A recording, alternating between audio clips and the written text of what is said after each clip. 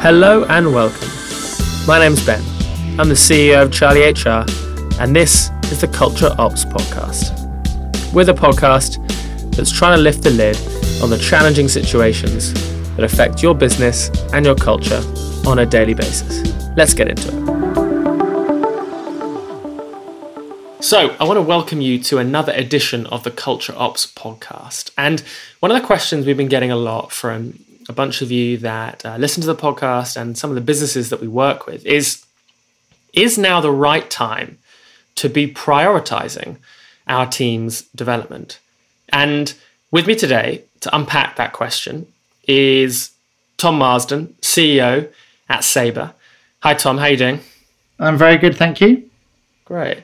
Really appreciate you coming on today to kind of unpack this with us. So to kick us off, as always, just tell us a little bit about your background and also what Saberr does. Great. So my background is originally in finance. Actually, I was financing management buyouts in Europe across a whole range of different industries. Then I went into consulting, strategy consulting at McKinsey, and then I ran a consulting practice around the talent agenda for a large HR services business, and joined Saberr early on, around 5 years ago. And Saberr is a technology company, and we build software to help managers get the best out of their teams. So we think of that in two ways, both productivity and hitting goals and getting results, but also levels of engagement and psychological safety in the team, that people are happy and you're hitting those goals in a sustainable way. So we have two products. One is a profiling tool for teams, and the other one is a coaching support for managers with their teams. And so you guys are thinking quite deeply about team dynamics, the psychology of that, how to get the most out of your team, how to think about the development and the coaching of your team. And so, yeah, I think this is a really obvious question for kind of us to discuss together. But before we get into that, I wanted to, just check in on how you think your business, how Saberr are, dealing with this testing situation that we find ourselves in. It's definitely unprecedented times. And so over the last 3-4 weeks, with all the guests that I've been speaking to, we've been kind of starting there. What's the transition to a remote work lifestyle been like for you guys? I think we've been quite lucky. We were already sort of half the team were remote anyway. So we were already established some practices that, meant the transition wasn't as significant for us as for some companies. And so, in terms of the basic infrastructure of what we need, we had that in place. I think we were just talking before we started the podcast about the rhythms that you need within a team, the sort of sprint cycles, the way we work, the meeting structures were already in place. So there was a lot there. I think it's certainly strange times.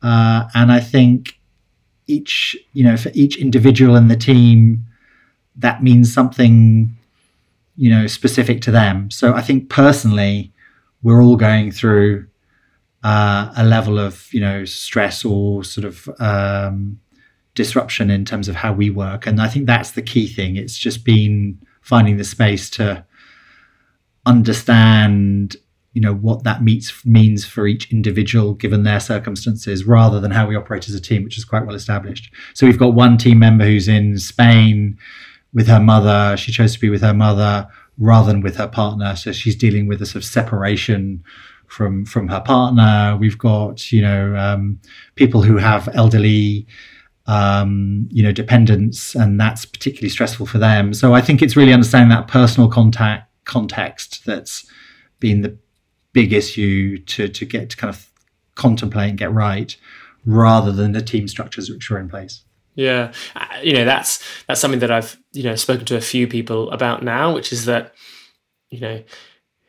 it's not just how the individual is experiencing it, it's what's happening around the individual. Is there anything that you guys are doing in terms of rhythms or routines to make sure that you understand the context around the individual? We have a stand up at the beginning of the week where we check in on that stuff, more personal stuff, and people, are quite open. So that's a sort of monthly check-in point. I mean, a weekly check-in point that we have, and then through our sort of one-to-one meetings, we always try and make sure there's space to discuss that and understand it. So, and actually, one of the things we're looking at from the technology is how we can actively nudge and prompt those conversations, because sometimes they come more natural to some managers than others.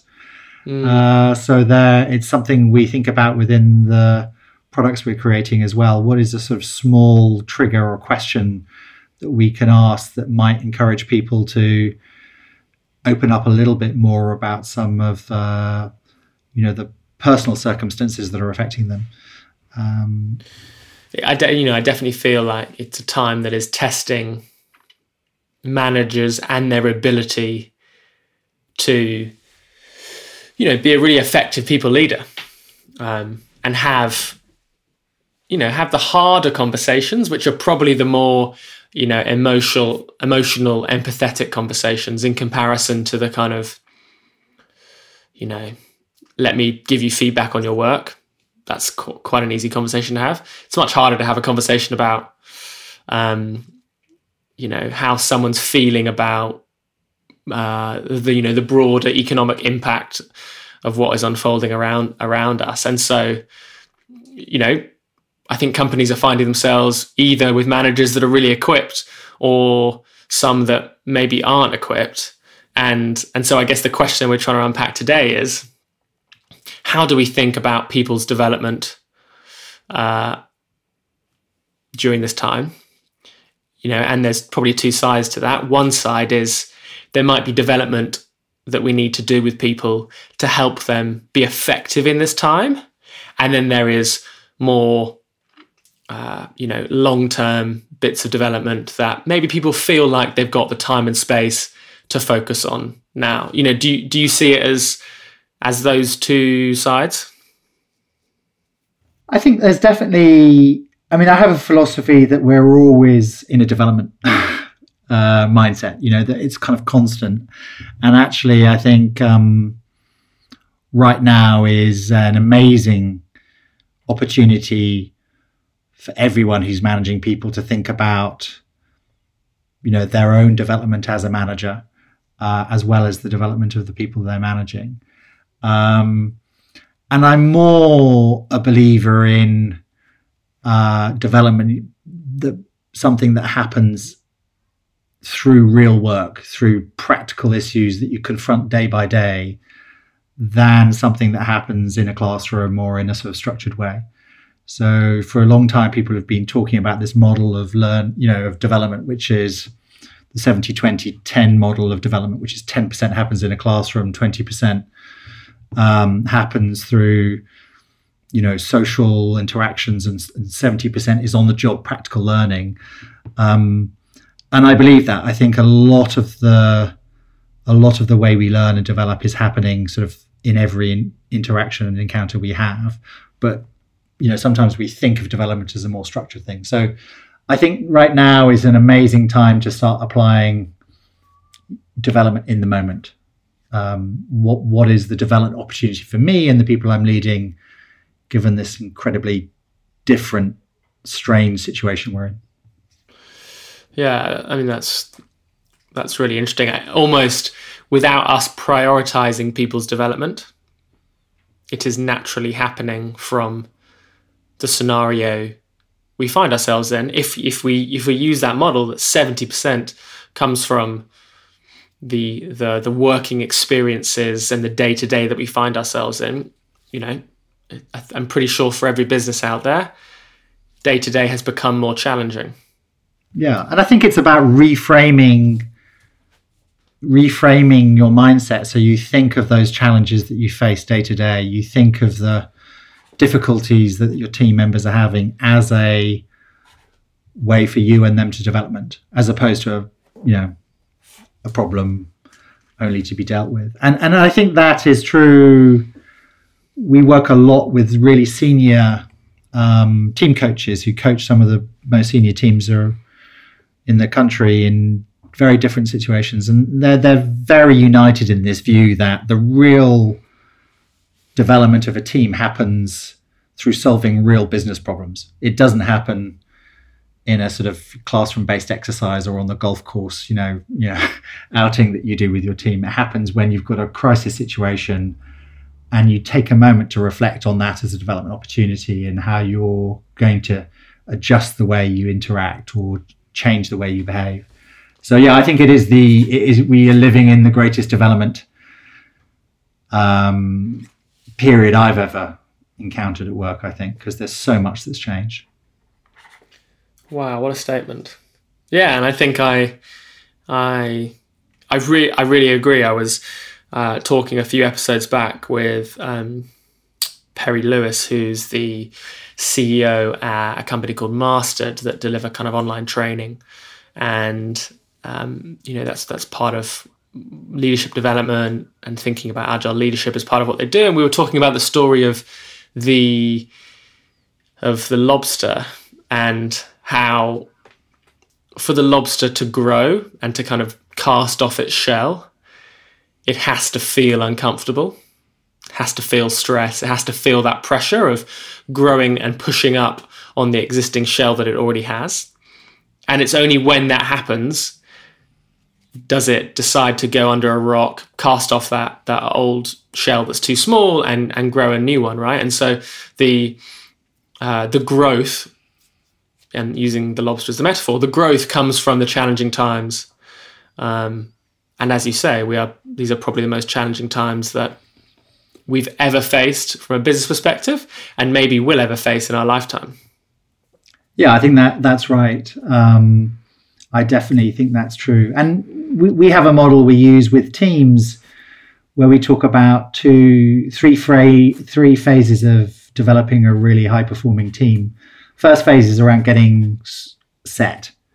And getting set is all around the clarity of what you're trying to do. So this is, having clear purpose that is commonly held, clear goals, clear norms of behaviors, clear structures of how you're going to interact.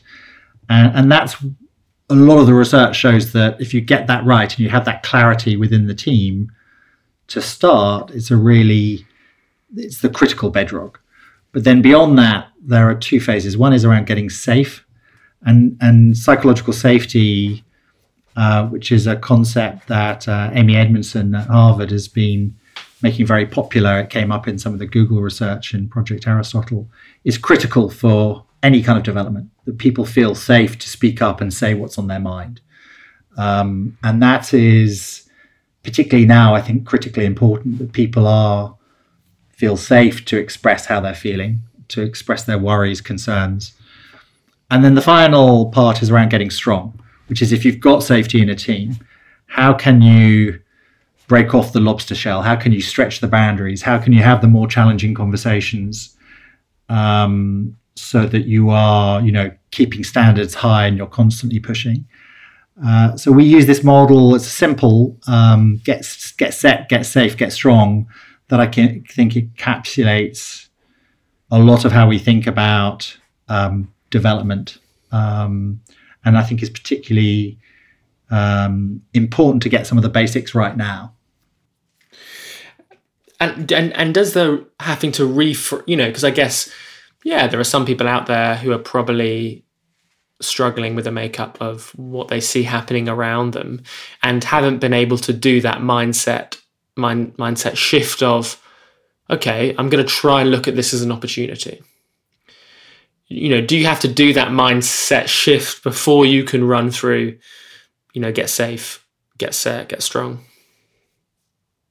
Well, I think the mindset shift is, I think that is part of the hardest thing to do, is to frame what could be a problem as an opportunity. It sounds so easy, but it's actually incredibly difficult in the moment. I'm early to to applying some sort of meditation techniques. And I think it's a similar thing there. You can do meditation for the sort of 15, 20 minutes you're doing meditation, but it's actually when you learn to observe how you're reacting in a particularly stressful situation and just observe that almost from the outside, that you really starting to apply some of the techniques. And I think the same is true around learning, which is if we can just take a breath, slow ourselves down when we're in that kind of moment of heat or stress or, tension, and say, well, what is the learning opportunity for me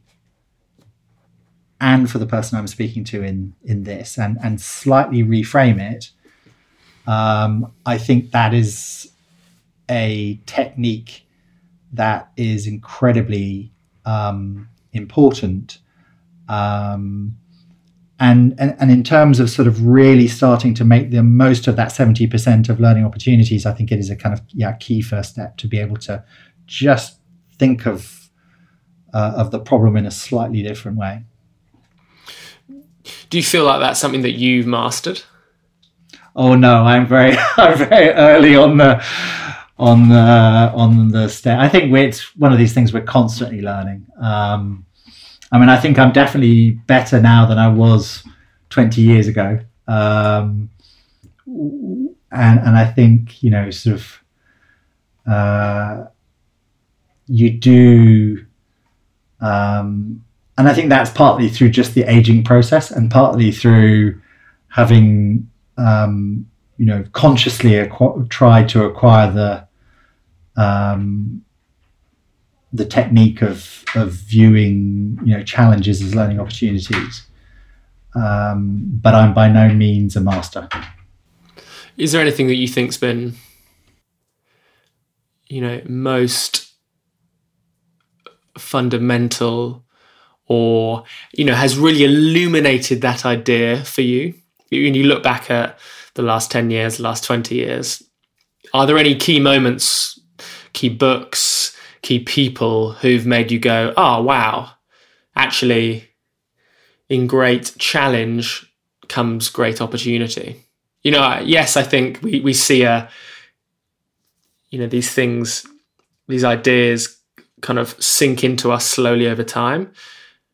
But thinking about, my own career and the experiences that I've been through, there are definitely those key moments and key points. Yeah, I can think of a few actually. I'm very influenced by the work of Amy Edmondson in thinking about sort of psychological safety and learning organizations, which she's written a lot about. I thoroughly recommend her books. I've also, through the work we've done at Saberr, we've done a lot to understand the power of diverse thinking in teams. And there's a lot of interesting research around the reasons why having diverse opinions helps you come to better conclusions when you're solving difficult problems, particularly if those are informed diverse opinions. And so there's a guy called Scott Page who's wrote a book called The Difference, who's gone deep into this. He's a professor in systems engineering. He's got deep into the science of why that diversity works. Matthew Syed's done a really interesting book really recently called Rebel Ideas around the same thing. And I think genuinely feeling that if I listen to the diversity of opinions around the table, it's going to help me get to a better answer. I now feel sort of both emotionally and also my brain has got there. I understand why that's going to work. Okay. Yeah. And I'm in my head quite a lot. I think logically, and so it's really. I think it's helped me think about sort of hearing opinions which are difficult or different, or framing those kind of different diversity of ideas and around problems in a different way. So those are two schools of thought that I think have influenced me. I love that idea of we have to wait for both sides of our thinking and our psychology to catch up with us, the emotional side and the logical side, and actually, they don't progress at the same speed or the same level, right? They need different elements of nurturing, different ideas and frameworks and solutions to help them make that leap. Yeah, definitely. My wife constantly reminds me about that. That I think I'm my head is usually ahead of my heart. Yeah, I'm intuition. I feel like I'm for sure the opposite. I'm a heart before head, and it's funny. Reading. You talked about some books there. Reading has been something that I've come very late to in my life and in my career. Growing up, not a talented reader at all. Definitely struggled with English and literature and that kind of stuff.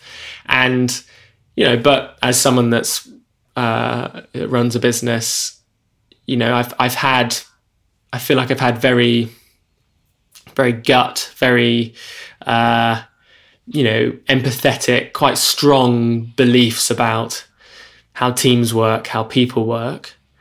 And it's not been until later on, and really only the last couple of years, where I've suddenly, sat myself down and gone, you've got to start reading and educating yourself.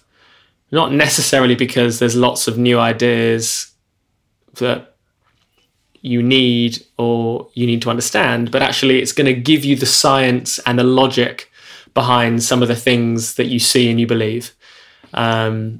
And that's been a really nice experience to go on. It's been nice to go and read books and be like, oh, okay, I feel like that's how I should act with the team or with the business. And now I can see the science behind it. Yeah, no, I think I came to this whole this team space about, as I say, 5 or 6 years ago, and I tend to sort of delve into the books and try and understand the theory, as I've mentioned. So I've been reading a lot, and I must say I love it. It's a fascinating space to understand. And there's some really, really, the complexity of human systems is, you're never going to master it. To kind of, go back to your point earlier, it's constantly evolving and dynamic. And part of that is because it's changing in the way teams are working is changing as the sort of environmental context changes, as we've just been talking about with the sort of pandemic, or in terms of the speed and agility that teams need to work to, compared to sort of 10 years ago or 20 years ago, where things were much more, you could plan things much more.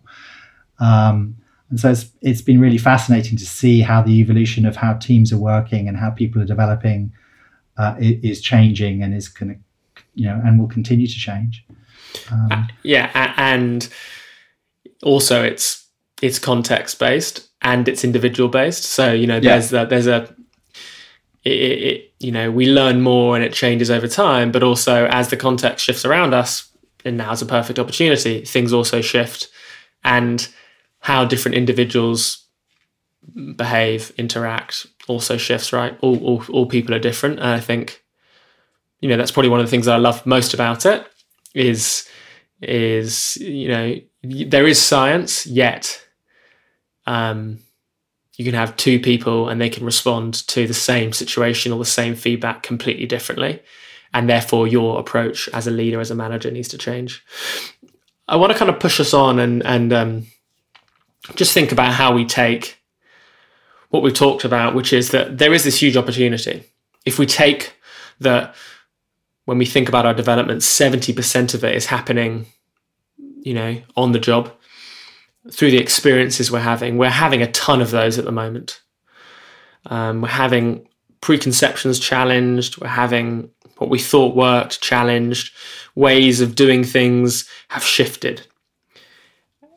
I think the real key here is how, as people leaders, managers, owners of business, whatever level you're working at, how do we think about getting our teams to consider that mindset shift? Because I think it would be fair to say that probably people listening to this and going, my team's anxious. Some of them are scared. They're worried. And right now they're not looking at this as an opportunity, maybe quite rightly. What are the kind of small things that we could be thinking about, tactical things we could be thinking about to slowly shift thinking and mindsets? Yeah, it's a great question. I think one of the first things you can do as a leader is model the behavior you're trying to encourage. So if it is, sort of playing back to the team, I've learned this something myself about what I've just been through. Showing that you are yourself going through a learning process and exposing that learning process to a certain extent with the team. I think that modeling of the behavior is a very powerful thing to do. I think the second thing you can do as a leader is, create the space to have the conversations around what we've learned, whether that's in a one-on-one or in a team session.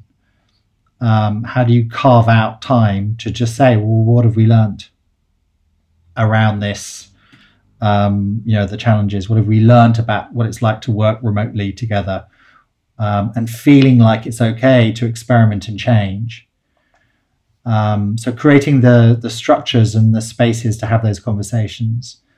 And this is, within the technology space, the idea of sort of the retrospective, where you have a regular review every week or two, or even, monthly, where you're just having space to answer, what have we learned?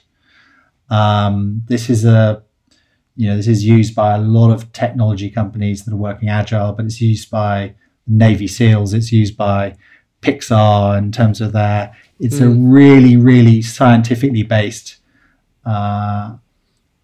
approach to improve the learning that's happening within the team. And I think it's really powerful when that learning is not just individual. Clearly there is sort of reflection time for us as individuals, but where it's having kind of collaboratively, and there's a team element to it as well. That's very, very powerful. So there's two things there: model the behavior, and then make sure you're creating the space, but also the framework for people to be, considering and reflecting on the learning that they're doing. Yeah, I think the other thing that I find useful is there are some great sources out there that can help you, think through whether it's just the approach to sort of improving learning with your team. So find those sources that are good for you, whether it's the Charlie HR website, whether it's the sort of, Amy Edmondson speaking about. I think if you find those sources that will help you grow as a manager, and there are some really great options out there. I think that as a reference point to go back to would be very powerful. So find the sources that are right for you, and then apply those, model the behavior and create spaces. Do you think, Tom, we'd be able to work on maybe some recommended reading that we can kind of put down below in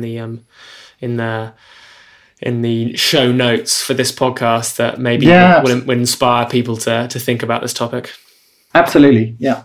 Great. So, obviously you will be listening to this after we've recorded it. So go and have a look in the show notes. There's some recommended reading in there. Go and inspire yourself and think about how you can create that mindset shift within your team. Because as we just discussed, there is a huge opportunity out there to take advantage of that 70% and help people capture the learning that is maybe without them realizing it and without them knowing it, very much happening within the current climate. And on that, we're going to wrap up today's show. And I've got to say a big thank you to Tom for joining us today. I really, really enjoyed that conversation, and I feel like we could have sat here for hours talking about it. So thank you, Tom. Well, when we can get to the pub, we'll go and discuss further. Yeah, sounds good. Pints are on me. I've got to thank Mel, our producer, who's behind some virtual glass today, keeping us on the road and making sure we continue to put out content every week. To all of you listening along at home, wherever you are, well, I don't know why I'll ask that question. You're definitely at home, at where you should be. Stay home, save lives. Remember, if you've got an issue you'd like us to discuss, drop us a line. We're at Join Charlie on Twitter, and I'm at Gately. We look forward to seeing you again next week. I've been Ben Branson Gately, your host, and this has been the Culture Ops Podcast.